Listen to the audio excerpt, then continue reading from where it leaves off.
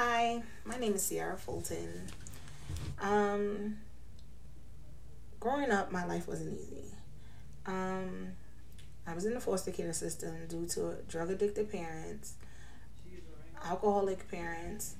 Um, my mom, my mom, who I now have a relationship with, she was drug addicted. My dad, he did alcohol and drugs. They both put my siblings and I in foster care. Growing up, I was physically, mentally, sexually, verbally abused. Um, I remember growing up into a foster care system where there was this lady who took care of me and my sister. I was like 1 or 2 years old at the time, and she had took care of me and my sister. And I remember growing up in this lady's home, and her house was like real nasty.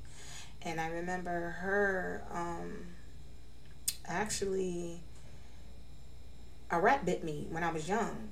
And I was sleeping on it was like a bunk bed, and I was like on the bottom bed, and I had my arm over like the railing of the bed, and a rat had bit me. When the rat bit me, I woke up screaming. She took me to the hospital. I had to get a tetanus shot. I remember her dousing my hand with peroxide. Um, and I remember us being removed, my sister and I being removed from the lady's home like 2, 3 days after this occurred. Um, she also had me in school, which was a preschool for children who had disabilities. They were basically saying I was dyslexic. I didn't know how to read. I didn't know how to write. I was going through a lot, but not thinking about my childhood trauma. Like, not thinking about that. No, this child actually been through some things. This child actually was just taken from her parents, and now she's in a foster care system. So during that time, I remember the teachers not being so nice to me because of the color of my skin. And that was in the 80s, too. So, diversity wasn't like they weren't too big on diversity. So, I do remember growing up, right? I got out of the school, I graduated from the school, and now I'm living with my paternal aunt. During the time of living with my paternal aunt, she, in the beginning, it was like, everything was good. She wanted to go through the paperwork. She wanted me and my sister to be adopted. It was like she had the best interest for us at heart. But in the same sense, it was like, no, it wasn't. It wasn't what she was making it seem. It was all for money. So, she would verbally, physically, mentally abuse my sister and I.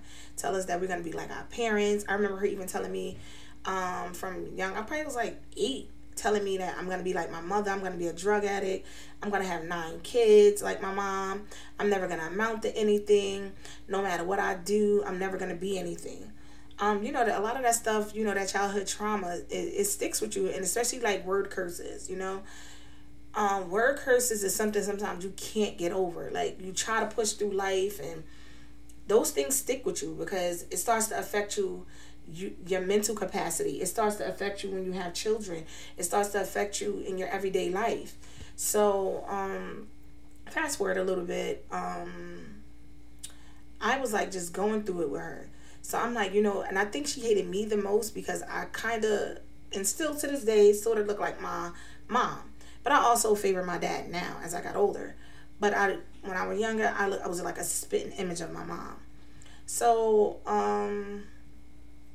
when I was, when I was young or whatever, I was in school. So now I'm in a different school. I'm in a public school now. And originally, my name was Tony Smith. I was born with that name. It was Tony Sierra Smith.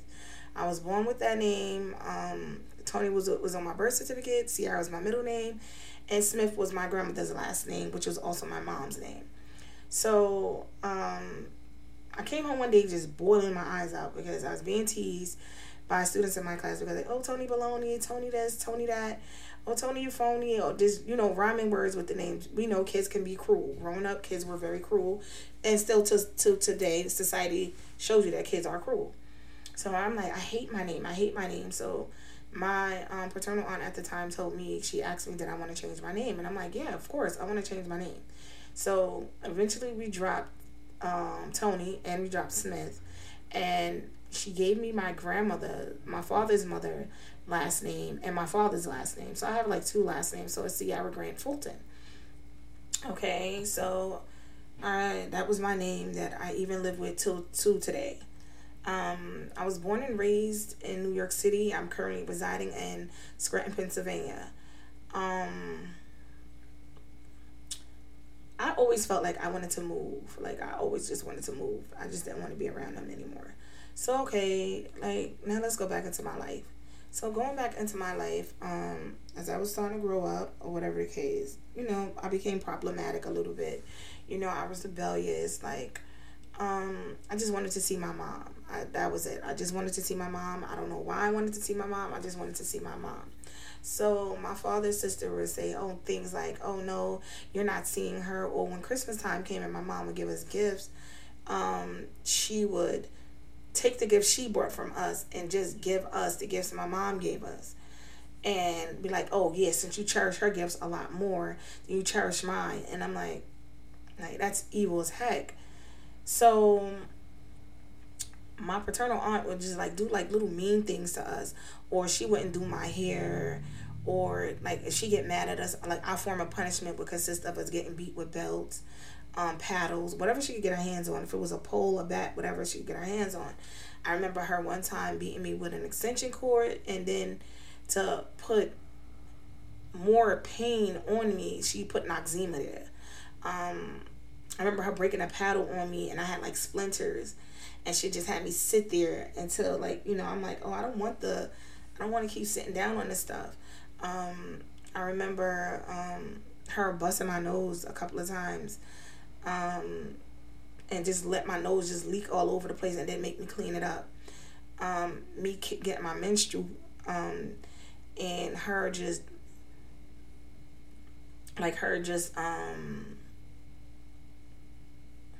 if I have cramps, she'll just like, oh, you got to get up, you got to clean up. And I would have cramps so bad that I couldn't even stand, or I'll vomit. And she didn't even care. Like, it was just like whatever she felt like doing at the time is what she did. I would have to, if I'm on punishment, I have to eat one particular cereal for breakfast, lunch, and dinner.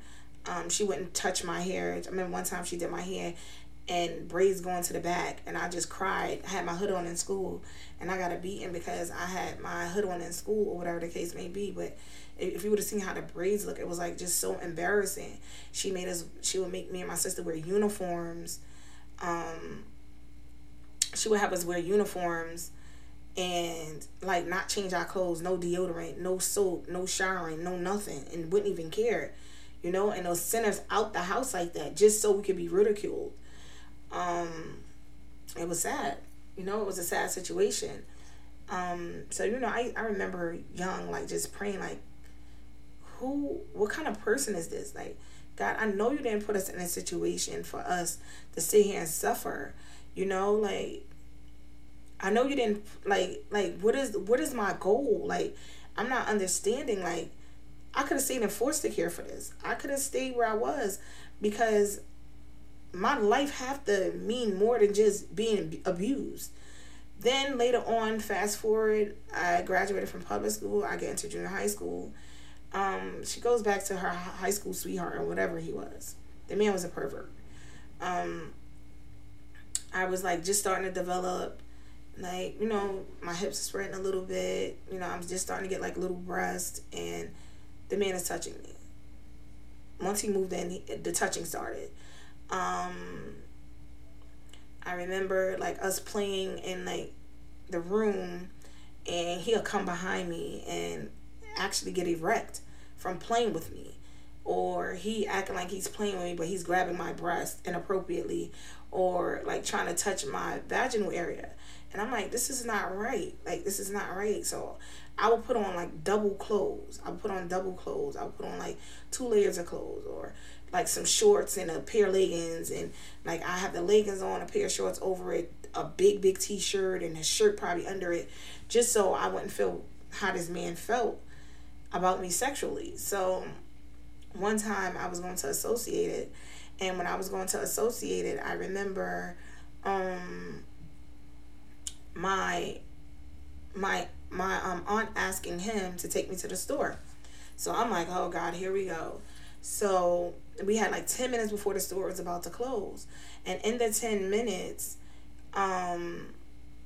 this man was like touching me. Like he was like, oh, we never went to the store. Sorry, let me back up. We never went to the store. We never made it to the store. We never made it to, we made it to some kind of side block. Because we got to think about it. It's Brooklyn, New York. So we made it to a side block. In the side block, we made it to the side block. In the side block, we made it to a side block. And in the side block, it was like, it was dark and deserted. I don't even remember the block. I was so young. I was like 12. And on the side block, this man whipped out his private area, his private part, his penis, and wanted me to perform oral sex on him. And I'm like, no. He wanted me to touch it. I'm crying. But the good thing about it is that his child's mom was calling at the time, which was my aunt. She was calling at the time. And when she was calling, she was like, where y'all at? Why y'all didn't make it to the store? Da da da da. And he basically lied. Was like, oh, by the time we got there, it was closing and they were already leaving and this, that, and the third. So he had went back outside after we had came back to the house. And I basically told her everything that happened. When I told her what had happened, she had told me that I started explaining to her what had happened in the car. And basically she made me put my hand on the Bible because in my family, I was like the black sheep, so I'm like a liar to everyone. So she was like, oh, you sure this really happened? I don't believe it happened, but I'm gonna take your word for it. And I'm crying hysterically. I'm bawling my eyes out. Like, this really happened. Like, it's been happening. You just weren't seeing the signs of things happening. And she's like, oh, okay, I'm gonna talk to him. Talking to him, she kicks him out probably like 2-3 days after it happened. And the next month, she was coming to me like, oh, I don't care how you feel. Your child, stay in a child's place. And I need you to, I need him to help me pay bills. So I'm like, okay, like, that's weird, but okay. You know, like, I'm a child, so it's like, I have to respect my elders. You know, the Bible says, honor thy mother and thy father, for your days will be longer. And she was appointed my guardian at the time, so I'm like, okay. But I never went and told anybody what happened, even though I was 12 years old. Basically, in those days, it's like, what happens in this house stays in this house. And if you tell anyone, I'm going to beat the crap out of you, no matter what, how you feel, or whatever. Basically, it was like, I was living in a house of hell. He was getting an advantage over everything. He had basically full control over her. Like, it was almost like a puppet. It was almost like a puppet. And it was like he had full control. Whatever he said goes. Whatever I said didn't mean anything. I'm a liar. I'm this. I'm that. No matter what I say, it doesn't mean anything. Because at the end of the day, who am I? You understand? I'm just Ciara. And I'm the niece. And that's it. Like, I was no longer daughter, nothing. I wasn't a daughter. She never really made me feel like a daughter. And it was like, she didn't want the truth to come out of what was going on with her in the house and how she was allowing this man to sexually abuse me and didn't even care. Now, I'm not going to say I was ever penetrated. I wasn't. But I will say that I was very uncomfortable seeing this man private part on a regular. I was very uncomfortable with this man touching me on a regular. Everybody just, I don't know. It was like everybody just wanted me to sweep it under the rug. And I'm coming forth because I have to stand strong for women like me that been through that, who's scared to come forward. You know, sometimes we have to realize that our traumas and our pain pave us to be the women we are today. That if we have sons and daughters, that we'll never allow them to go through what we've been through. Allow them to go through the things that they've been through, that we have been through in our past, the physical trauma, the mental trauma, the abuse, and I just want someone that, that's out here that's scared to come for it. If you speak up, there's people that actually need your help. Like, I didn't speak up until I was practically an adult. I was scared to speak up. I didn't even start telling people in my family what was going on until probably recently. Like, I kept a lot of things to myself. And maybe if I probably wouldn't have kept it to myself and probably would have got the help that I needed, I probably would have been in a better mental space when I was younger. But now that I'm older and, I had to find God and realize that no matter what my pain and my circumstances look like, that God is going to deliver me from it all. Then I had to seek therapy. There's nothing wrong with seeing a therapist at all. People make it, you get made fun of, like, oh, you're going to see a shrink, oh, you crazy, or they want to put you on meds. It's okay to speak to someone about things you're going through. It's okay to find it in you that, sometimes it's okay that you need help. We all need help in some form or fashion. We can't do it on our own. You understand? Whether it's spiritual help, whether it's meditating, whether it's reading your Bible, whether it's, seeking God, however you do it, it's okay. It's okay to feel, to feel like, what, this is out of control. I need the help. I need help. I need someone to help me. So if you have to see that shrink, as they say, or you have to see that therapist, if you have someone that you could talk to, that you can trust, speak up. Because I didn't. And I lived with that trauma for years and years and years. And then I say in my late 20s is when I started speaking up about it. About the different things that I experienced in life. And about, like what this man did to me. And, I vowed that I will never allow it to happen to my own children. I have 2 girls, 2 boys. I will never allow it to happen to my children. And I'm hoping by me even coming forth and bringing this to you, that it helps you. It helps, like, I don't care if it's an aunt. I don't care if it's a grandmother. I don't care if it's whoever. If there's inflicting harm on you, get help. Like, me, when I was going through what I was going through, going into relationships, I was not well. So the same trauma that she was inflicting on me, I was inflicting into my relationships. And my relationships became, I'm starting to see myself. I'm starting to see this person that I'm becoming. And it was like I was becoming like my aunt. I was like speaking to men the way she'll speak to them. Like, sometimes women, we do have to submit, depending on what it is. I'm going to be honest. We have to submit to our husbands. We have to submit and be that submitted woman to our husbands. And, allow them, to lead our lives. Because I was going through relationships after relationships after relationships, and I'm like, I'm in control because I don't care. Because that's how she showed me, like, a woman has to be in control. If this is the woman's name is on the lease, that the woman is in control of everything. She dominates everything. No, that's wrong. A woman don't dominate anything. Yes, if we have a significant other, respect him as being the head and not the tail. We have to submit ourselves. Submit ourselves unto God first. Then we can submit ourselves unto our husbands. And I was learning that what I was doing was wrong. I should not be talking to a man like that. I should not be talking to a man like he's underneath me. So I'm not even allowing him to be a man. I'm like kind of taking away his masculinity and not even realizing it. But there's more to come. Look out for part 2. Once again, I'm Ciara, and I hope that I bless someone. Later.